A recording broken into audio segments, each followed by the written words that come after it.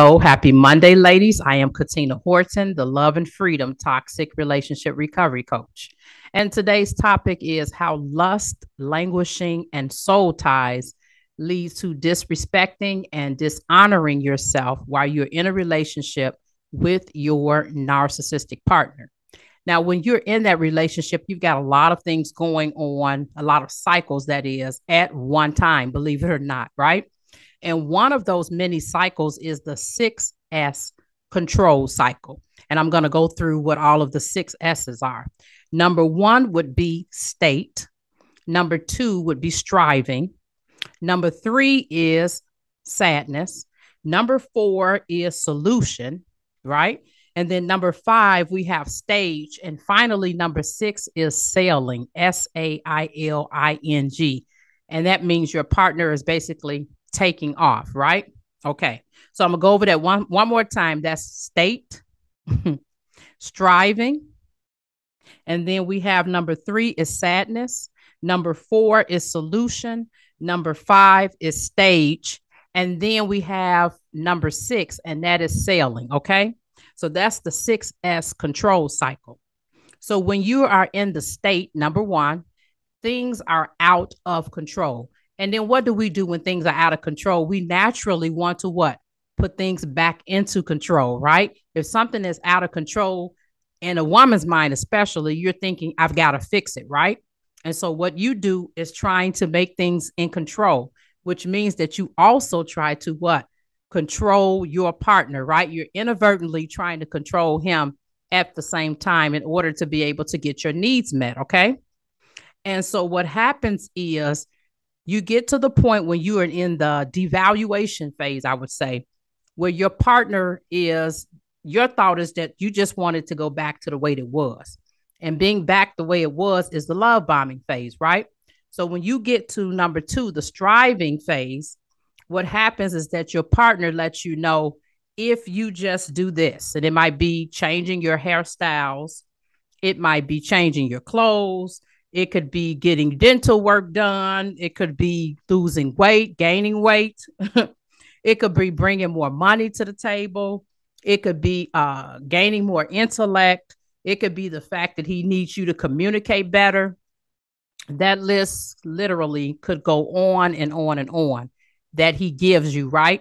So like I said, that's in stage two. The striving is in stage two of that 6S control cycle.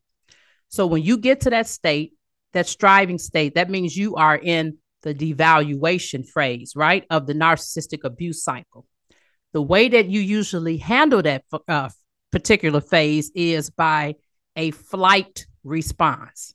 And the flight trauma response shows up through escapism. And so you might wonder to yourself, how am I escaping? You are escaping by trying to make everything perfect and do those different things that he told you to do, right? And so at first it started off with him giving you a list of things. And then what happens is that you end up on this hamster wheel, which each of those things he's giving you, and you start adding on to that list. If I could just make the kids perfect, if I could just dress perfect, right? If the house could just look like it's in tip-top shape, if I could be the perfect wife, you see what I'm saying? If I could get my hair done every week, you are searching and searching, but this is a flight trauma response, right? Of perfectionism, okay? And you're on this never-ending hamster wheel. So he started you on that wheel, right? And then you picked it up because of your personality type of perfectionism and people pleasing. You picked that hamster wheel up and you ran with it and took it to a whole nother level, right? And remember, when you came into the relationship, you already had part of that lack cycle in place that we talked about. And remember, lack is love, approval, comfort, and knowledge addictions. So when you came into that relationship with the narcissist, you already had a love and approval addiction. And those two addictions come in place because a seed of rejection was planted inside of your soul from your family's love story garden. Once that seed of rejection got planted, every relationship you were in along the way, right? Going through your young adult years and middle ages, and some of you might be 40s, 50s, 60s. somebody along the way, they just kept coming, coming past and watering that seed, right? Until next thing you know, you've got not only do you have the roots taking place underground, right, in your garden, but you've got like flowers and big plants and trees and all of this stuff growing up, right? People kept coming along the way and watering that garden for the seed of rejection, which in turn turned into love and approval addictions, right? So you came into your relationship with your narcissistic partner with those two addiction based upon what? The seed of rejection, okay? And like I said, all of that striving in that 6S control cycle from all those different things he told you, that's all you had to do. And you guys will go back to the beginning. They didn't work. Then you started coming up with your own list of things, right? And that hamster wheel, you just kept going on the hamster wheel. And with women, what do we normally do? We go into fix it mode. If I can just do this, I know everything will be better. For some reason, we think that everything is up to us. And we think that loving someone better is going to, or more, right? Or differently is actually going to influence them to make changes. We can't love someone into doing what it is they need to do, if that makes sense. But a lot of times we think that that's possible, right? And so what happens is you've got that love and approval addiction already in your soul.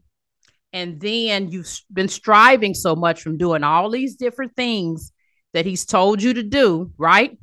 And you're hoping that one of those particular things is going to get you back to the beginning, the love bombing phase, okay? But it never happens. Then what happens is you take on the C from the lack cycle. You take on the comfort addictions, right? And just to be honest with you, you might say, well, what with the addictions, how does that work? An addiction is nothing but a soul tie. An addiction is a soul tie. It is a tie that's in your soul. If you picture yourself taking your gym shoe and you tie that gym shoe into, you triple tie it, right?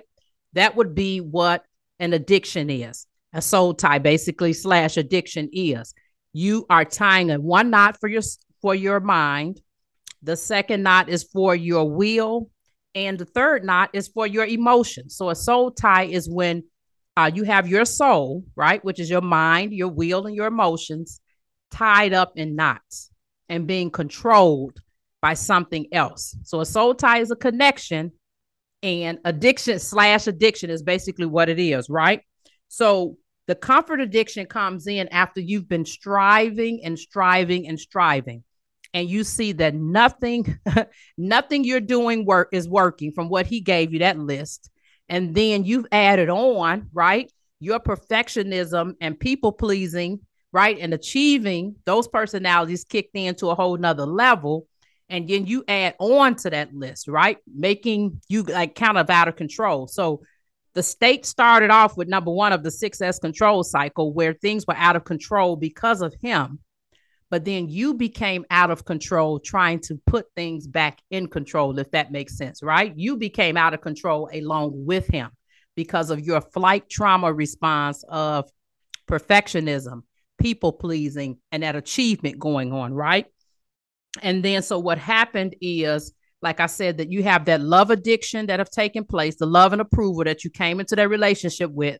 And once you get to striving so much on that hamster wheel and you see that none of that stuff is working, it just goes from love and approval addictions to now you got comfort addictions, right? And the comfort is in what? Your soul is tied to comfort in people, places, things, and ideas, right?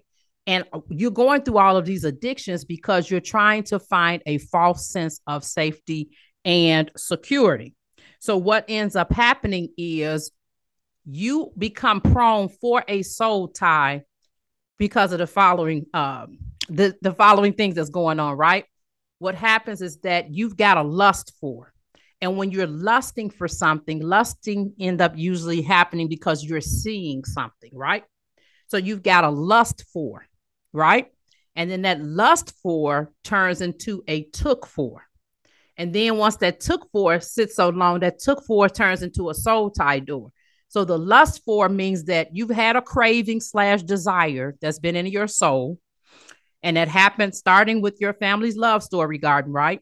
You had a craving slash desire in your soul to be accepted and to be loved. That need it went unmet, right?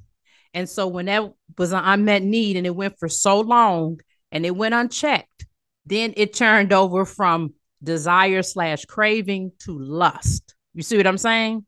And so once it became lust and it got watered, then once you in lust, you at the lust for. That's the first part of getting yourself into a soul tie. Then you led to a took for.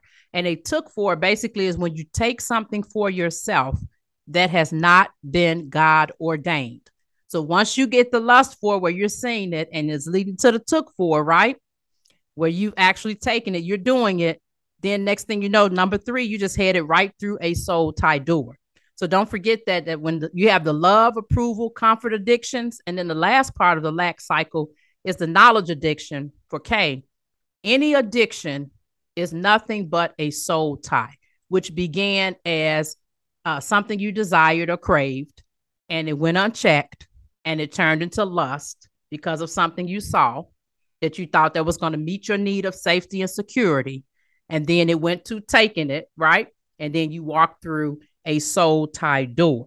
And so what happens is that those of us in life who have insecure slash anxious slash ambivalent love attachment styles, those particular individuals are already prone and kind of have a bent toward having a love addiction in the first place, because anxious love attachment styles means sometimes you securely attach to people and then sometimes you do not. And this happened because of from birth to about 18 months, right? During that stage, your caregiver, either they were checked out, right? They didn't know and was caught up into their own hamster wheel, right? According to their personality types.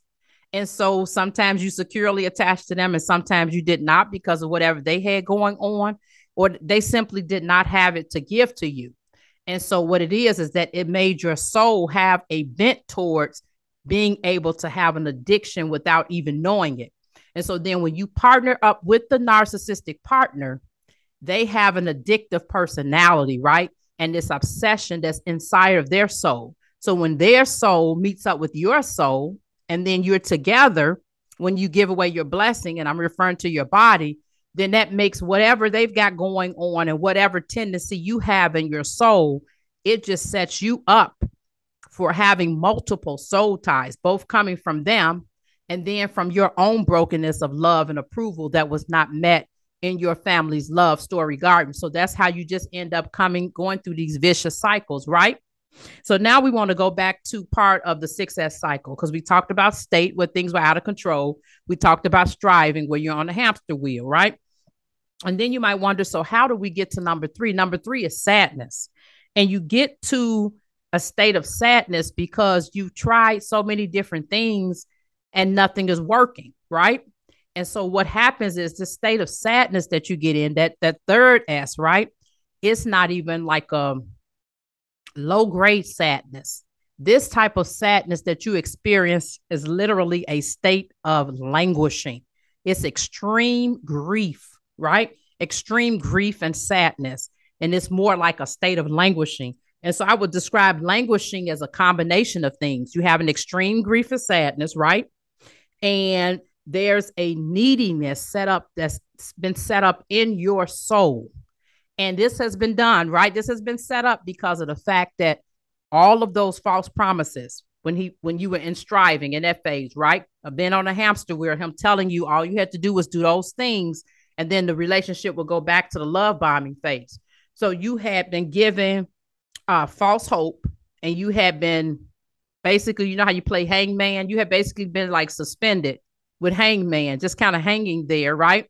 Your body just being suspended. And when I think about that, it makes me think of Absalom in the scripture, David's son Absalom, how his hair, his locks of hair, you know, all of that hair got caught up, and the scriptures describe him as being suspended between heaven and earth. So you're suspended really like hangman. You just been hanging there, and he's been giving you all this false hope as far as things changing, but none of them have changed. That's part of the problem. And so because of all of that false hope, which is based on what? False promises. That's where your false hope came in. He was making you false promises. Those false promises have been based on what? False evidence. You don't have any evidence that things are going to change, but you've been hoping and wishing and hoping and wishing and praying over and over again. And all of this false hope based on false promises, based on false evidence, has led you to this sadness for number 3 in the 6S control cycle. And so that sadness has led to a deep state of languishing inside of your soul, right? And like I said, languishing is that extreme grief and sadness, right? And then it's where you are just so needy in your soul that you're in a heart-sicken state. In the scripture in Proverbs 13:12, it says, hope deferred makes the heart grow sick, but a desire fulfilled is a tree of life. So think about that, a tree of life. When you just hear those words, it makes you think about Psalms 23 when it talks about your soul being restored, right? And the rivers and the streams of water. So a tree of life that like actually live literally, those words give your soul life. But think about if it said hope deferred makes the heart grow sick. So somebody keep promising to do something and they don't come through. That's also what? That actually feeds the addiction in your soul, and that actually leads to a soul tie. And when they keep doing that, when your narcissistic partner keeps making you all of these false promises, right? You got all this false hope, like I said, because he's been making all these false promises. And another way of saying it is future faking. He's future faked so much that what happens is he's put an extreme neediness in your soul, and your heart is literally in a heart-sickened state, right? And you're just going around almost like kind of like a hype in a certain sense, where it's like, I need love, I need approval, I need comfort. You see what I'm saying? And you're just like in that state of almost like just going through withdrawal from not getting your needs met. And so what ends up happening, this state leads you to compromise. And when I say compromise, you usually get so bad in this particular state by that time when you're just so strung out literally from being held and suspended in the state for so long, you're usually in the discard phase by this time, right? And he's expressed his desire that he is probably going to leave the marital residence, or if you're not married, he's leaving the partnership. He's leaving you guys as shared residence, right? And so you're probably in that discard phase. And then what happens is, because you're in that state of extreme heart sickness and neediness that's in your soul, right? And lust for your needs to be met, you start compromising your own dignity, self-love, self-respect, and honor. And so he starts coming up with, at that point, he starts coming up with all of these situations of possibly having his new supply that he's been seeing for a while, for having you be okay with him being with you and with her. You see what I'm saying? And this is, trust me, this is not a condemnation type of thing. This is me helping you to understand how this whole cycle got set up, because you are at that point of, like I said, that languishing state, right? That point of sadness has hit your soul, that you start making decisions that compromise your own dignity, your values, integrity, all of that for the sake of getting your needs met, right? And anything you feel, anything will help you to come out of the state that your soul is in. And so what happens is, like I said, because he's had you up and down so long with these false promises, you've basically been taken from the penthouse to the basement, from the basement to the penthouse to the basement, back and forth, up and down, right? That actually reinforced your soul ties that you had with him, sexual and non, right? The other soul ties from the lack cycle, love, addiction, right?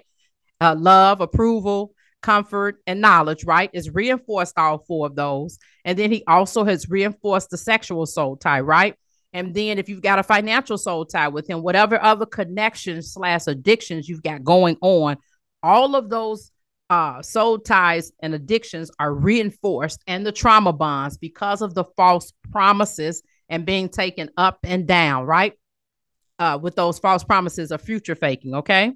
And so what happens is you start considering having open relationships, or, he'll say, well, you know what, I'm, I don't want to be in this anymore, but I'm not going to get married. And then you start saying something like, well, I'm not going to get married either. Well, maybe we could still just live here to make it look a certain way for the kids so they don't have to go through all of that.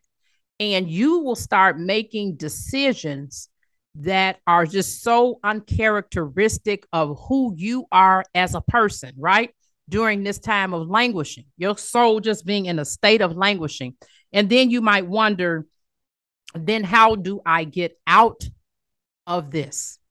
That languishing has to be checked. You see what I'm saying? Because if you're just in that state and keep allowing yourself to go so long, you will literally start compromising who you are as a person. And you will not know who you are by the time it's said and done, because you would have compromised so that you will be caught up into something that is nothing short of perversion, so to speak. And so what you have to do at this state is to go through what I call a be still and know moment. You've got to be able to take stillness. And that's hard for us as women because we like to keep going and going and going and going. The only way that you can get clarity on what to do next is to take some time for stillness, and with prostrate prayer and asking, praying and asking the Holy Spirit to help to comfort you. He's already dwelling inside, for him to comfort you and for God to be able to help you in knowing the next steps. Because if you do not take this time for stillness, your thing is going to the next phase, which is solution mode, coming up thinking you've got a magic formula. And if you can just figure out the magic formula, you can prevent him from leaving. But that's not how it works. You see what I'm saying? Because he's going to take off anyway. You see what I mean? He's going to take off anyway. Either way it goes, he's going to do what he's going to do, and we cannot control him. You cannot control him. We cannot control people, but you can control yourself. You can control how you respond in this state of languishing. And that's what's so important, taking that time out and saying, I cannot full on throttle, do Energizer Bunny mode, full on throttle anymore. I have to take a time out, take a be still and know moment, sit in stillness, right? And that's the difference between the 6S control cycle and the 6S surrender cycle. The 6S surrender cycle involves stillness. After the sadness has set in, it involves stillness. The 6S control cycle means you go from sadness straight on to solution mode, still trying to find the magic formula, even after he said that he was leaving. And then you end up compromising your soul and going to another level of open relationships and all kind of perversion. You are enough. Reclaim your power, soul, and identity today. Grab your keys to the kingdom and get your inheritance. Until next time, ladies. God bless. He was devoured by earth. There was a God. They call him the Father. And there was a means to make a valley with grace out of this hole that I've dug for me. He made a valley of grace where things would change, and maybe they'd take up the cross high again. The valley of grace was never the same after he had died. The love that refines.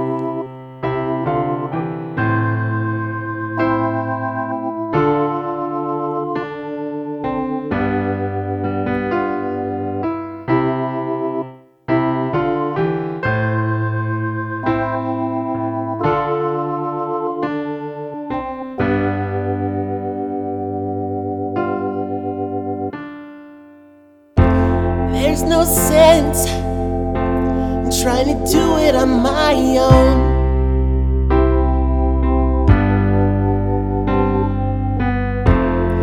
He gave more than I could have known.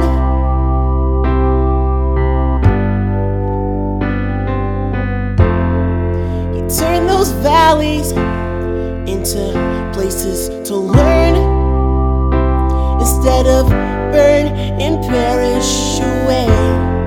And nights never so cold without His grace.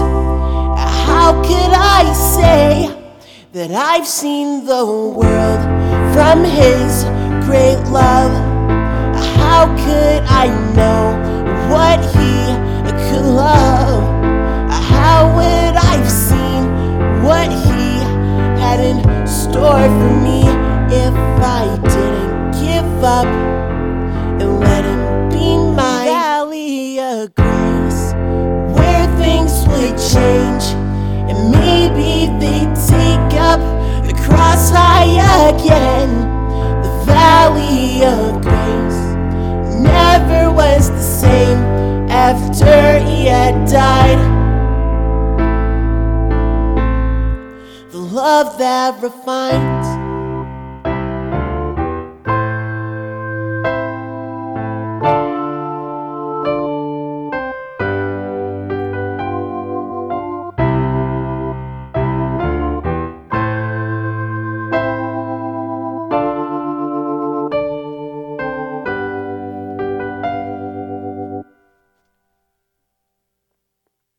so much I wish I could give back, but I'm not intact to be sharing all of that. You took the price to give me that life, and now it's never gonna fade away.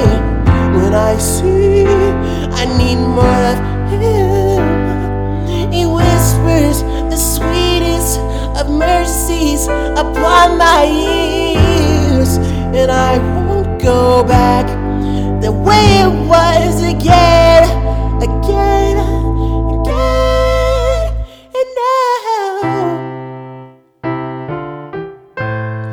a valley of grace where things would change. I've seen the lights of valley of grace where things have changed.